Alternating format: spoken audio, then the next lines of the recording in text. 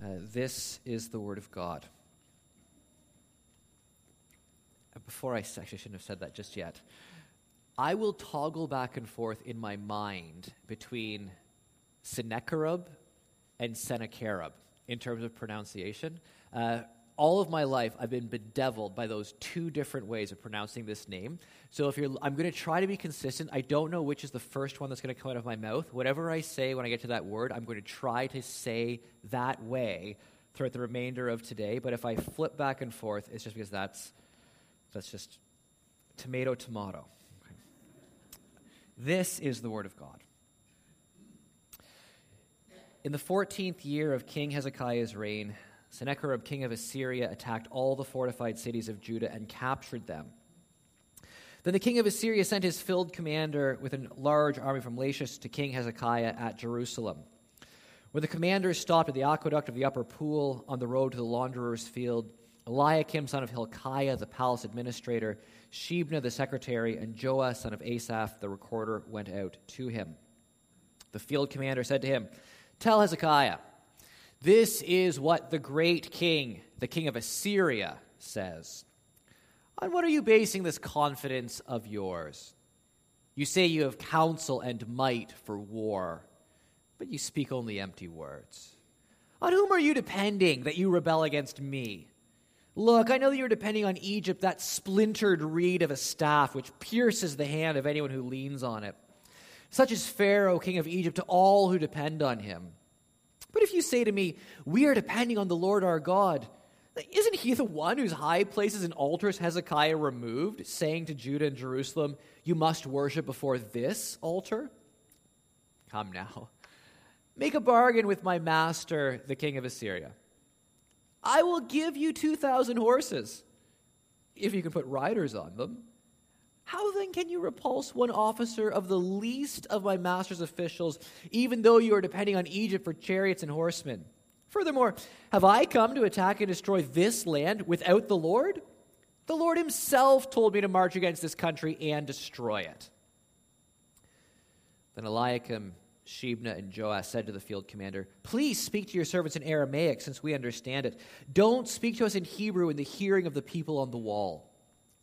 But the commander replied, "Was it only to your master and you that my master sent me to say these things, and not to the people sitting on the wall, who, like you, will have to eat their own excrement and drink their own urine?"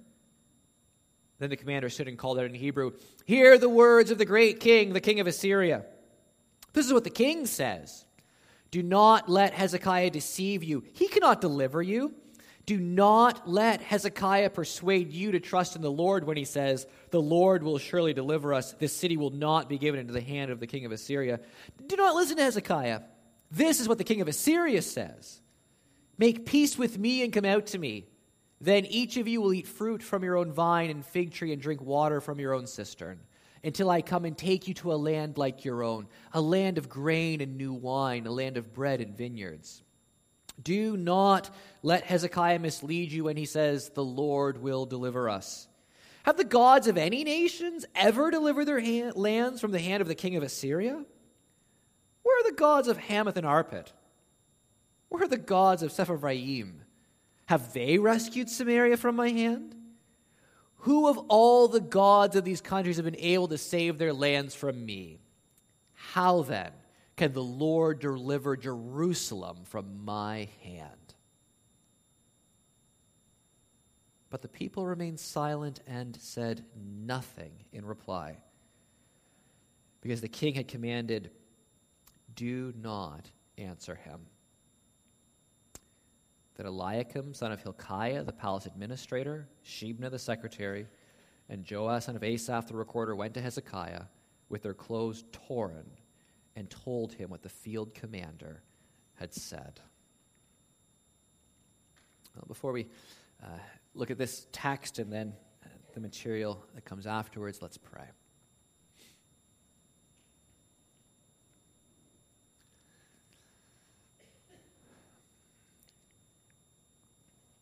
Our Father, we would ask that this morning you would equip us with a full measure of your Holy Spirit. We would ask that you would help us to know you truly, help us to love you purely, help us to to come closer to fulfilling that greatest commandment, to love you with all of our heart, mind, soul, and strength than we ever have before.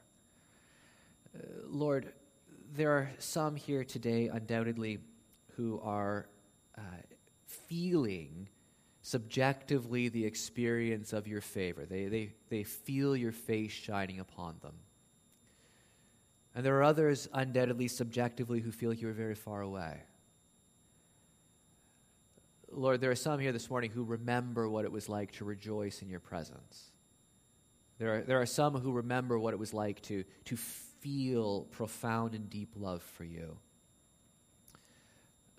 Lord, whatever our state this morning, raise us all to higher ground than we have ever occupied before.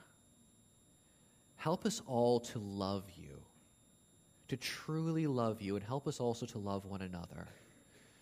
Lord, help us to be like Jesus. Help us this morning to see his nature, his character. When we celebrate communion, help us to properly remember him and to be spurred on to worship him and to be like him. Help us to understand more deeply than we ever have before the profundity of your love that has provided atonement for us and eternal life through the death and resurrection of Jesus. Lord, for those who are not here with us, either traveling or ill, we pray that you will be with them. Bless them where they are, strengthen their hearts, encourage their minds, draw them closer to you than they ever have been. And Lord, keep them safe, protect them, guide them, watch them. Father, help us to truly worship you in this time that we have this morning. We pray also that your blessing will be upon the seminar that's later this afternoon, the parenting seminar.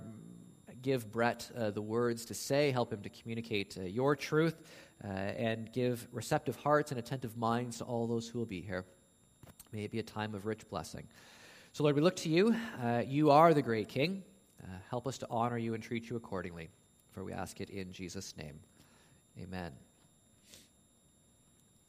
Now, a number of years ago, for a number of years, I helped at a teens camp.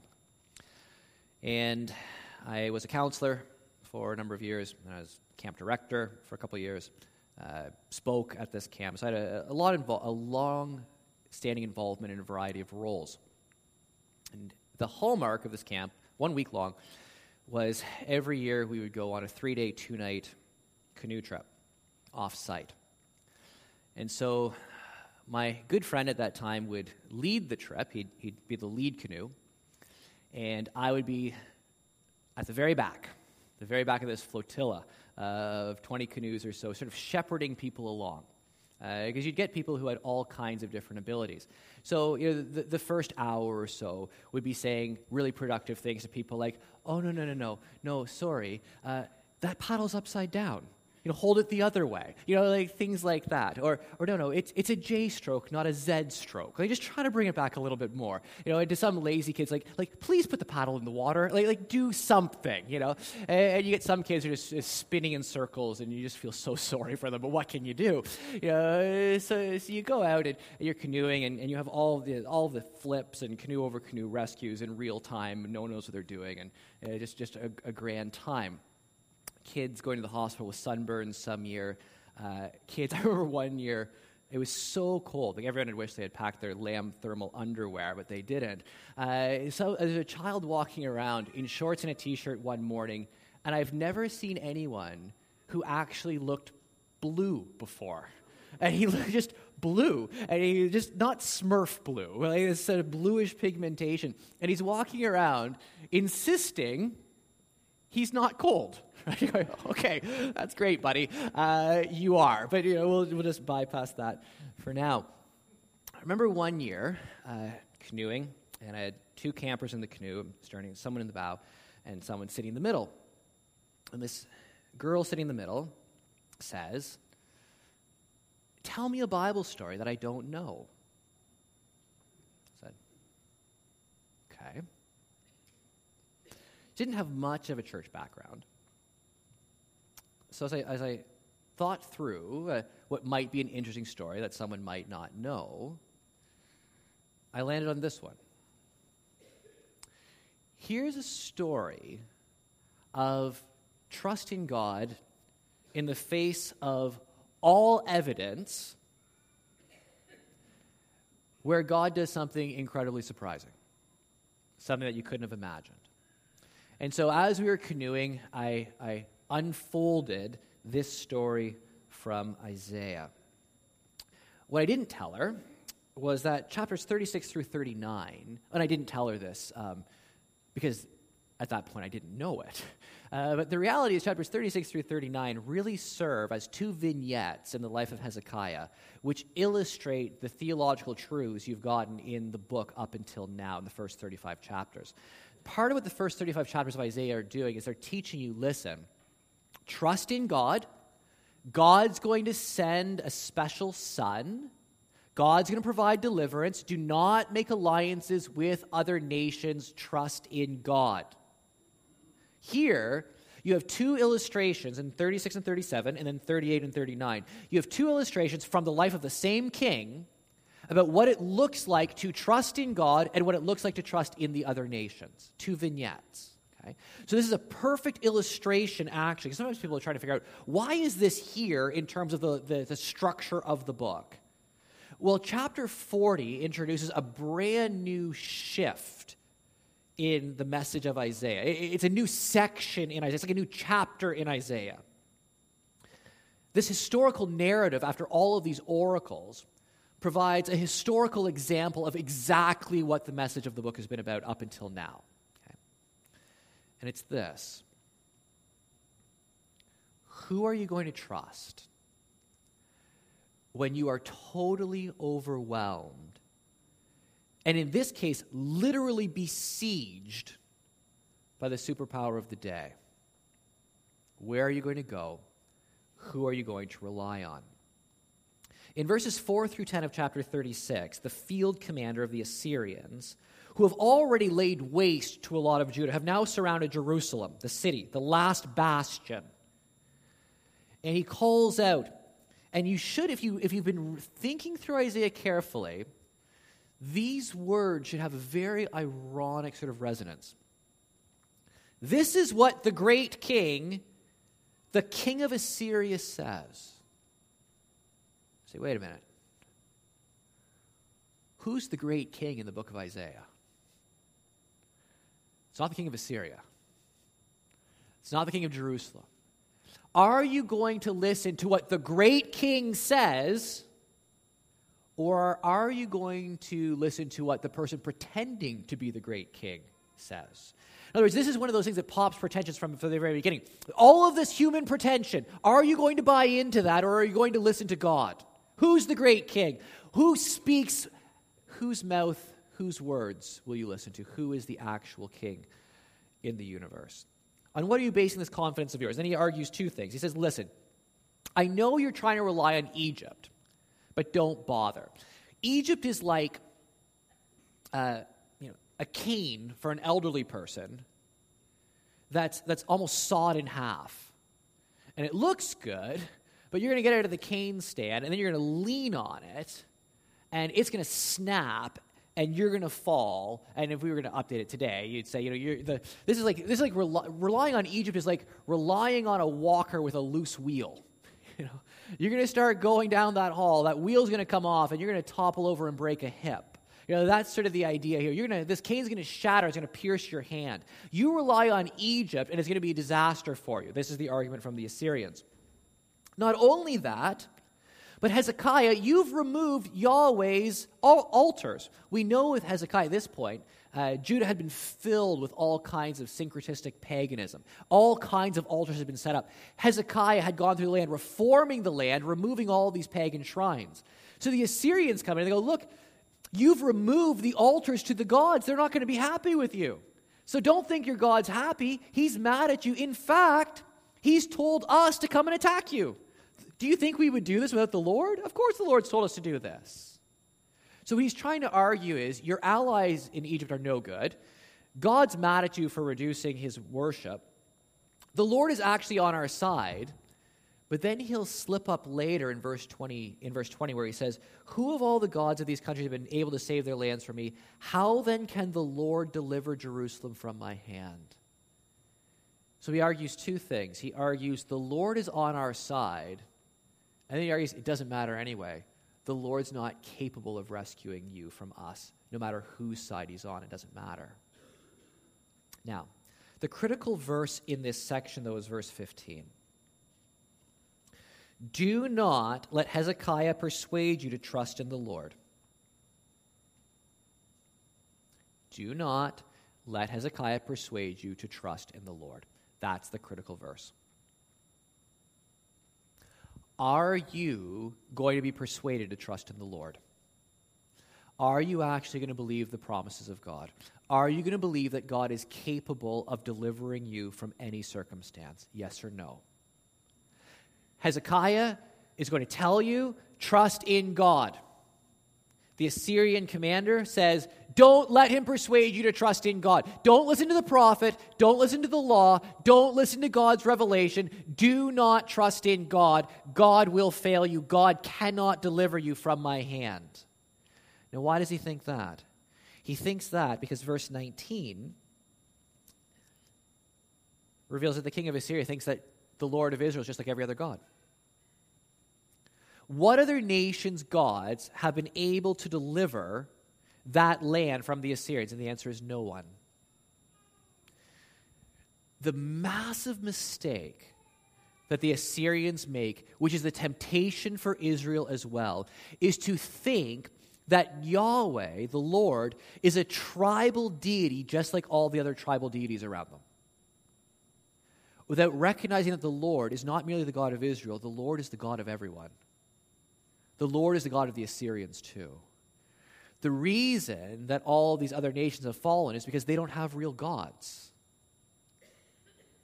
But if you're living by sight rather than by faith, it certainly looks like nobody is going to be able to stop the Assyrians. In fact, at this point, the Assyrians have also destroyed a lot of Judah. They've come right around the cusp of Jerusalem. Now, the people hear this, they're terrified, but they're forbidden to answer. So these three leaders come back to the king and report what is said with their clothes torn at the end of chapter 36. And then you get this, chapter 37. This is the response. When King Hezekiah heard this, he tore his clothes and put on sackcloth and went into the temple of the Lord. He sent Eliakim, the palace administrator, Shebna, the secretary, and the leading priests, all wearing sackcloth, to the prophet Isaiah, son of Amos. They told him, "This is what Hezekiah says. This day is a day of distress and rebuke and disgrace, as when children come to the moment of birth and there is no strength to deliver them. It may be that the Lord your God will hear the words of the field commander, whom his master, the king of Assyria, has sent to ridicule the living God. And he will rebuke him for the words the Lord your God has heard. Therefore pray for the remnant that survives." Now notice this, and this is crucial. They come into the presence of God to say, not, "God, we're in trouble, bail us out. God, we're surrounded, help us." They come in to say, "God, your name is being mocked. Maybe the living God will do something, and it's for his name's sake." That is, what they're maximally concerned about is the reputation of the Lord. What they want is God to act so that the nations won't think that the Lord is just like all the other gods. That's their concern. This is an incredible thing. Their land is basically being laid to waste. Their capital city is now being besieged. They might very well die, and they're not praying that God's just going to get them out of the fire. They're praying, "Lord, my goodness, did you hear this?" Not, "Lord, did you hear what they're going to do to me?" They're praying, "Lord, did you hear what they said about you? This is intolerable. Don't let them blaspheme you." And this is the critical difference. These are the words that the king of Assyria has sent to ridicule who? The living God. Not a God of stone, not a God of wood. This is the living God that they are ridiculing. Then King Hezekiah's officials came to Isaiah. Isaiah said to them, "Tell your master, this is what the Lord says. Do not be afraid of what you have heard. Those words with which the underlings of the king of Assyria have blasphemed me. Listen, when he hears a certain report, I will make him want to return to his own country, and there I will have him cut down by the sword." You need to realize this.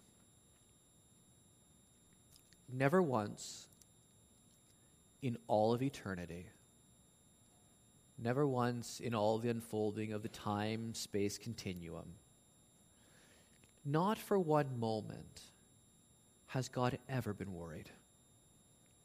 Not even once. Do not be afraid. Isaiah, Hezekiah, Shebna, Joah, yes, I heard what the underlings of the great king of Assyria have said to me. Don't worry, I'm going to make him want to leave.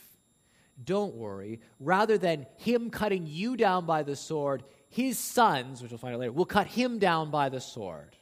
Don't worry, I'm not concerned. You don't need to be concerned either. When the field commander heard what the king of Assyria had left, that the king of Assyria had left Lachish, he withdrew and found the king fighting against Libnah. Now Sennacherib received a report that Tirhakah, the king of Cush, was marching out to fight against him. When he heard it, he sent messengers to Hezekiah with this word. So now the Egyptian allies are coming in. Say to Hezekiah, king of Judah, do not let the God you depend on deceive you when he says Jerusalem will not be given into the hands of the king of Assyria. Surely you have heard what the kings of Assyria have done to all the countries, destroying them completely. And will you be delivered? Did the gods of the nations that were destroyed by my predecessors deliver them? The gods of Gozan, Haran, Respheph, and the people of Eden who were in Tel Azar? Where is the king of Hamath and the king of Arpad? Where are the kings of Lair, Seraphim, Hena, and Iva? Hezekiah received the letter from the messengers and read it. Then he went up to the temple of the Lord and spread it out before the Lord. And Hezekiah prayed to the Lord, and this is a critical verse. Lord Almighty, the God of Israel, enthroned between the cherubim, you alone are God over all the kingdoms of the earth.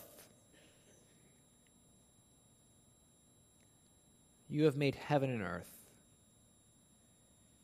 Give ear, Lord, and hear. Open your eyes, Lord, and see. Listen to all the words Sennacherib has sent to ridicule the living God. Hezekiah goes into the presence of God not to tell him what's happened, not to open up the letter so he can see it, but in dismay and anger, he just scatters the sheets in front of God and says, look at what he said about you. No, other nations haven't been delivered, but you are the living God. You're the king of all nations. You've made the heaven and earth, and they are ridiculing you. Verse 18, it is true, Lord, that the Assyrian kings have laid waste all these people in their lands. They've thrown their gods into the fire and destroyed them, for they were not gods, but only wood and stone fashioned by human hands. Now, Lord our God, deliver us from his hand, so that all kingdoms of the earth may know that you, Lord, are the only God.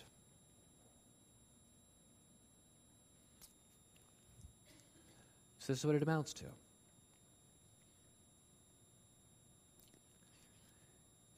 Is the Lord real? Is the Lord the living God? Is he the only God? If he is, then what does it matter that all the other gods have failed? They're not gods at all. What does it matter if, and I realize they're talking about literal gods here. I want to be a little bit careful of making it a metaphor too quickly. But so what if the Western capitalistic economy crumbles? Does that mean that we don't trust in the living God anymore? So what if our political systems just degenerate into utter incompetence and immorality? Does that mean that there isn't a God on the throne of the universe? No matter what happens, no matter what chaos there is in all of the nations, is there a God a real God, a living God who made the heavens and the earth. Because if there is a God who made the heavens and the earth, then he is the God of all, over all. He is the great king. There is no challenger. There is no other reality. If God is real, if the Lord is real, then trust him, because nothing else is real in comparison to him. There is no power against him. There is no wisdom against him. There is no knowledge against him. There is no strength against him. There is no king greater than him. There is no king equal to him. There is no king close to him. Is he real? Do you trust him? Or do you trust the Egyptians? Do you trust the market economists? Do you trust the pundits? Where's your trust? I mean, I will just say this. I have to be careful. One of the things that we are seeing right now is, to me, clearly the judgment of God and an enormous blessing. It is impossible, well, strong word. It's impossible to look at the political situation in the United States and not recognize an element of the judgment of God in the nation. It is likewise impossible to look at the political situation in Canada and not recognize the judgment of God in the nation. The enormous blessing is this.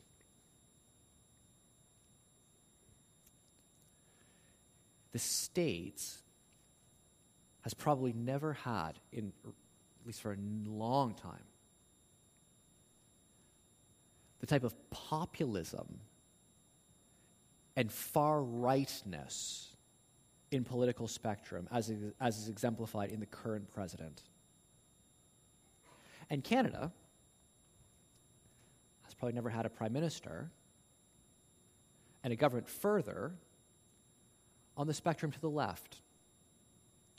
See, if currently it was Donald Trump and Stephen Harper, everyone could say, well, it's because we're too far right.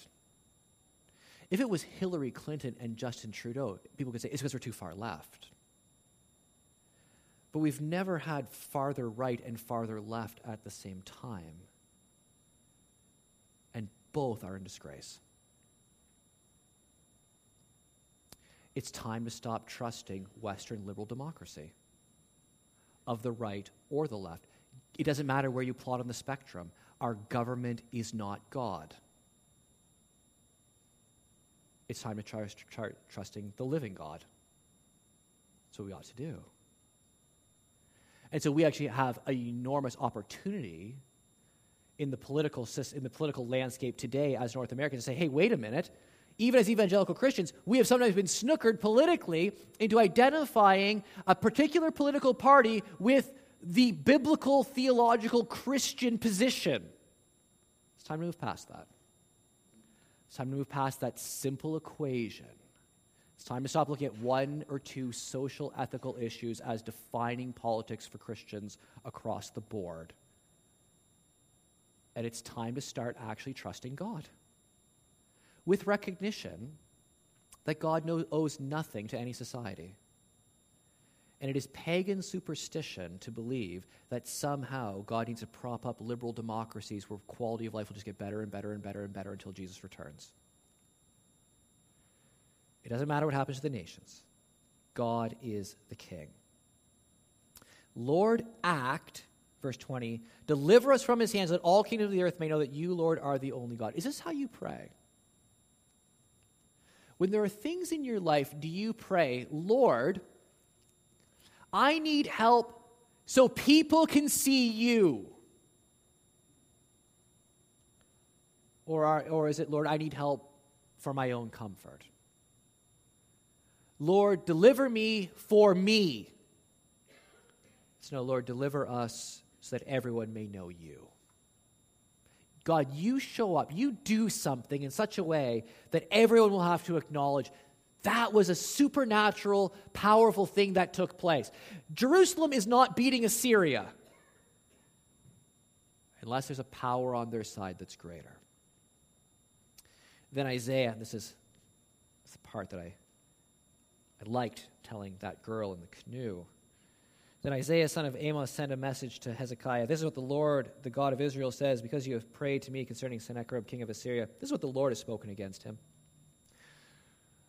Virgin daughter Zion despises and mocks you. Daughter Jerusalem tosses her head as you flee. This is great. I am the great king, the king of Assyria. Look at all of my army. Look at all of my power. And God says, oh, great king, with your huge army, this little virgin girl is going to mock you while you run away. My little virgin daughter Israel mocks you and tosses her head in derision at your blasphemy towards me. Who is it that you have ridiculed and blasphemed? Against whom have you raised your voice and lifted your eyes in pride? Against the Holy One of Israel. By your messengers you have ridiculed the Lord, and you have said, with my many chariots I have ascended the heights of the mountains, the utmost heights of Lebanon. I have cut down its tallest cedars, the choicest of its junipers. I have reached its remotest heights, the finest of its forests. I have dug wells in foreign lands and drunk the water there. With the soles of my feet I have dried up all the streams of you. You notice this sort of this personal, first-person perspective. Look what I have done. Look what I have conquered. Look who I am. Listen to the political rhetoric today. All the self-aggrandizing. Look what I have done. I will do this. I have done this. I have accomplished this. Look at me. Look at what I have accomplished. Have you not heard? Long ago, I ordained it. In days of old, I planned it. You realize, if there's anything you've ever accomplished in your life at all, it's because God has enabled you to do it. In days of old I planned it, now I have brought it to pass that you have turned fortified cities into piles of stone. Their people drained of power are dismayed and put to shame. They are like plants in the field, like tender green shoots, like grass spreading on the roof, scorched before it grows up. But I know where you are and when you come and go and how you rage against me. This doesn't escape God's notice. Because your rage against me and because of your insolence has reached my ears, I will put my hook in your nose and my bit in your mouth, and I will make you return by the way you came. This will be a sign for you, Hezekiah. This year you will eat what grows by itself, and in the second year what springs from that. But in the third year sow and reap, plant vineyards and eat their fruit. Once more a remnant of the kingdom of Judah will take root below and bear fruit above. For out of Jerusalem will come a remnant, and out of Mount Zion a band of survivors. The zeal of the Lord Almighty will accomplish this. In other words, I will deliver my people, no matter who stands in my way. Therefore, this is what the Lord says concerning the king of Assyria. He will not enter the city or shoot an arrow here. He will not come before it with shield or build a siege ramp against it. By the way that he came, he will return. He will not enter this city, declares the Lord. I will defend this city and save it for my sake and for the sake of David my servant. In other words, who's the great king now? You push God far enough, Sennacherib. You come against me and against my people. Be careful lest I arise in power and wrath against you and show the might of my hand. Don't put the Lord to the test. Do not mock God. Not just the city will survive the siege. He's not going to build a siege ramp. I'm just going to send him back. He's going back the way that he came. I will defend this city and save it for my sake and for the sake of David, my servant. That's obviously David is long dead, centuries dead at this point. This is in terms of covenantal promises, and I have promises to David that David's son will reign forever. For David's sake, I will save a remnant of my people. Then the angel of the Lord went out and put to death 185,000 in the Assyrian camp. When the people got up the next morning, there were all the dead bodies. So Sennacherib, king of Assyria, broke camp and withdrew. He returned to Nineveh and stayed there. One day, while he was worshiping in the temple of his god, Nisroch, his sons Adremelech and Sherezer killed him with the sword, and they escaped the land of Ararat. And Esarhaddon, his son, succeeded him as king. The angel of the Lord goes out and puts to death 185,000 Assyrians. And of course, in the idea here, and this is one of the amazing things about it, is that the angel was entirely redundant. In other words, God didn't need the angel at all. One angel of God, the army of the superpower of the day, destroyed. One great king, the king of Assyria, the great king, worshiping his God, cut down by his sons. One little petty king in a petty nation, Hezekiah, worshiping the true God, delivered miraculously. Who are you going to trust? Who is your faith in? Who are you relying on? That's the question again and again and again that the text drives you towards. They blasphemed God, and God delivered Israel. Now, interestingly enough, there is actually in Herodotus, there is extra-biblical historical support for this story. There's a stele that was recovered, an archaeological dig, which talks about Sennacherib bragging about how he besieged Jerusalem and decided not to capture it because he felt that he just imprisoned, in his words, he had imprisoned Hezekiah like a bird in a cage. So he withdrew. Which is all very nice in terms of propaganda, but the Assyrians never withdrew from anyone. Herodotus reports that the Assyrian camp was overrun with mice that chewed through their bowstrings, so they withdrew. Others have theorized that the mice carried a plague and that the angel of the Lord used sort of plague to destroy the army. However you want to parse it out, Hezekiah prays, and there's a miraculous deliverance that God brings about into the destruction of the Assyrian army. Now you read this, you go, oh my goodness, this is a person of incredible faith. But you need to read the next two chapters. I don't have time to unpack them. This will be your job. But 38 and 39, now they might also be chronologically disjointed. That is, it is entirely possible that chapters 38 and 39 chronologically fit before 36, 37, and that it's arranged thematically. One of the things we have to understand, and this is part of our problem with Western biography and linear history, is we do have to understand that very often ancient writers are not as obsessed with chronology as we are. That is, they arrange things thematically more than chronologically sometimes, and they also present just different. This is kind of like reminiscing. You're sitting around and you're telling stories with people. And it's like, well, there was a time we did this, and there was a time we did that. You tell a few stories, and you're not doing it in strictly chronological order. You're sort of jumping around. Okay? So here what you have is two thematic vignettes. The one, the incredible trust of Hezekiah in the Lord and the deliverance. But then chapters 38 through 39, we find in 38 that Hezekiah is sick. And he's going to die. And he's not that old yet. And he sees all of his future potential going to waste. And he prays for healing. And the Lord heals him through the medicinal treatment of Isaiah. And Hezekiah is given 15 years of life. Chapter 39, the Babylonians come. We're told in verse 2, does Hezekiah receive the envoys gladly? But it's literally Hezekiah rejoiced.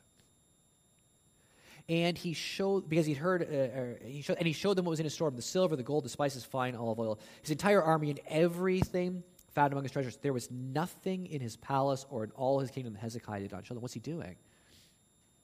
He's rejoicing because Babylon is coming to see how important Jerusalem and Judah are becoming. This is politicking.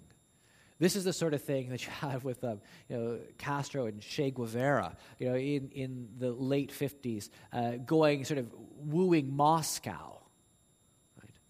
Trying to show we're important too, And of course, part of the problem with Castro and Guevara is they couldn't figure out if they wanted sort of Soviet communism or Chinese communism. They couldn't figure out who they wanted to have, so they got in trouble trying to work both of these angles with all the conflicts there was between China and Russia at that time, in terms of communistic theory. The little tiny nation attracting the attention of the big ones. It's something you get excited about if you're a king. This is our chance.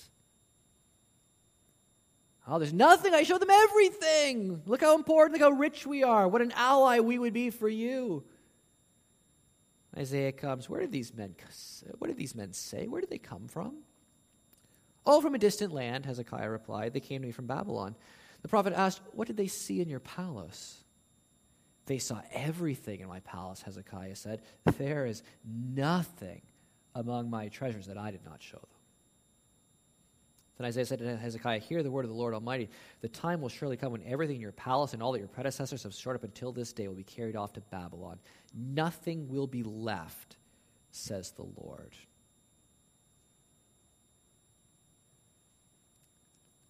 Same king. Same person. What a different outcome. Why?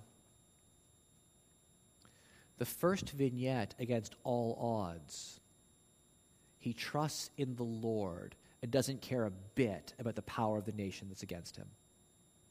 Here, he seems to care very little about what the Lord thinks and is rejoicing that he may be recognized by the Babylonians. Same person.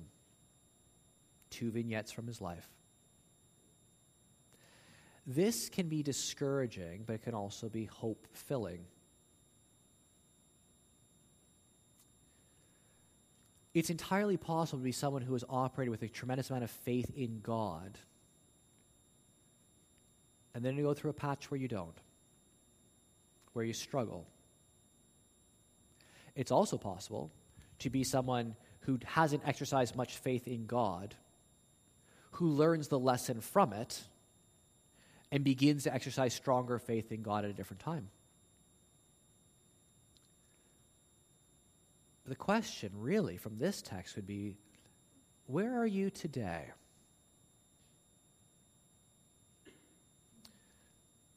Assyrians or Babylonians? Forsaking the world or wooing the world? Going all in with God or hedging your bets with things around you?